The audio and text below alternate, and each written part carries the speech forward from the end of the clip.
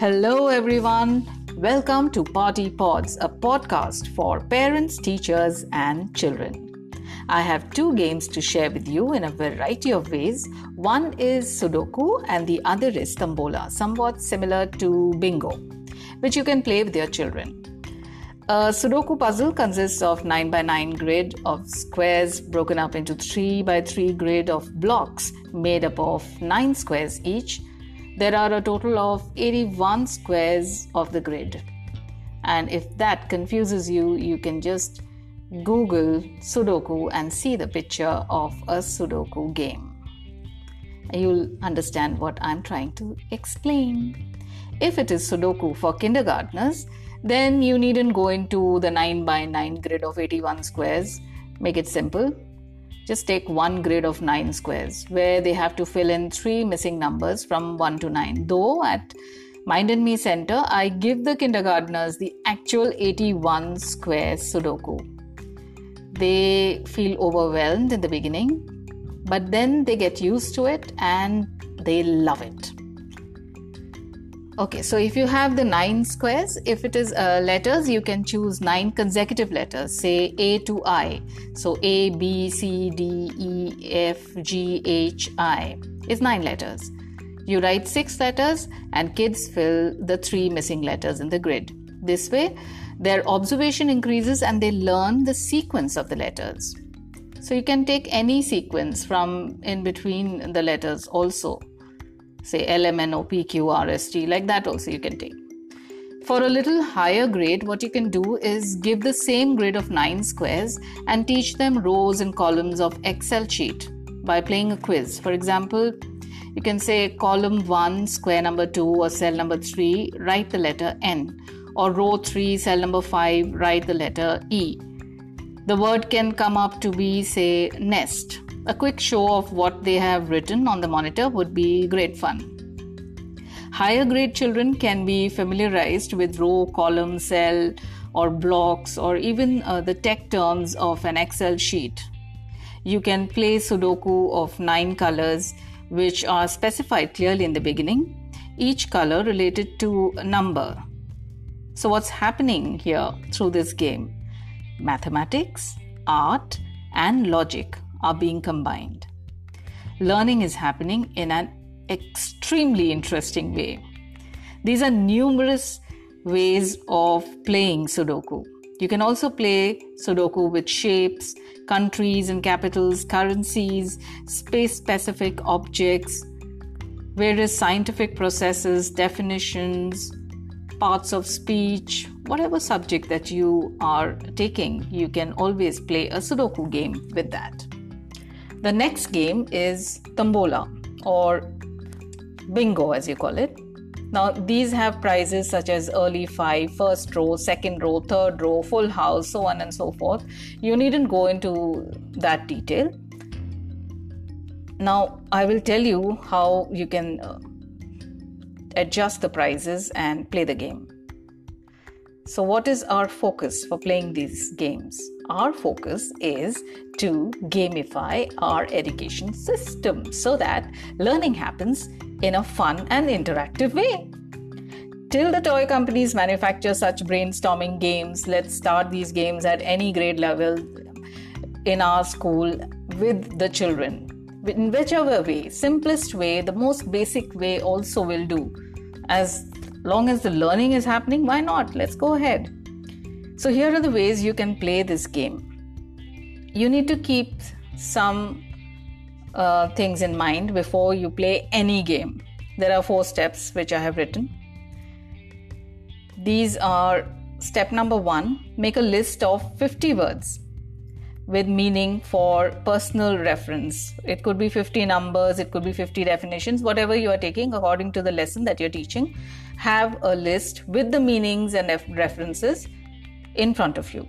Then step number 2, make the tickets on an Excel sheet, or another way could be to tell the children to draw their bingo tickets with 3 rows and 9 columns, which make 21 spaces. Step number 3, you can tell them what to do as to they can write 8 words leaving out 1 square, 2 squares, and spread out the words or numbers in their ticket or the sheet that they have made, so which you had emailed or messaged them previously. Then they have to choose 8 words out of the 50 words. And step number 4, always specify the rules of the game. Whatever game that you're playing, rules are extremely important. To get the benefit, the full benefit of the game comes when the rules are specified. So your rules can be no changing words, no overwriting, no scribbling, no speaking out of turn. Let me share a secret with you. You can bring the best behavior in children through games, because games is their language. You speak to them, you tell them, you scold them, they will never understand. You play with them, involve them, engage them, and then you just get what you want from them. You want them to learn something, they'll learn it because they want to be in the game. They want to be part of the game. So they'll do anything for that. Now, what you can do is either define the word.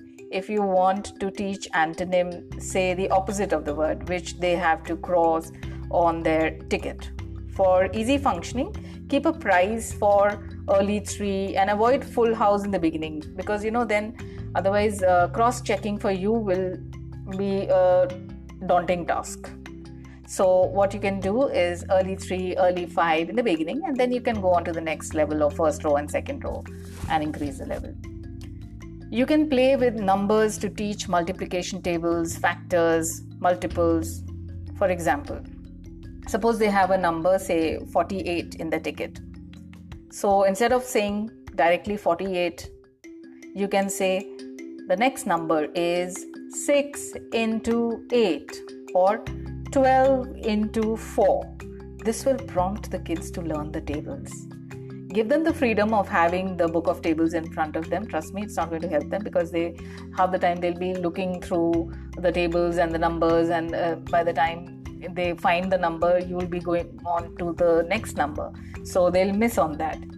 So what is happening over here? We are encouraging the children to learn the tables on their own. In Mind and Me, the parents, they come and tell me, what have you done? My child is just picking up the tables book on their own and they are just learning it.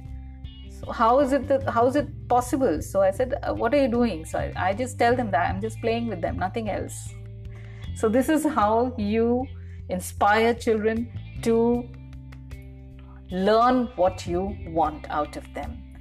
Sitting with a book or writing pages, it's going to bog them down like anything. But you play one game, at least try one game once a week or twice a month.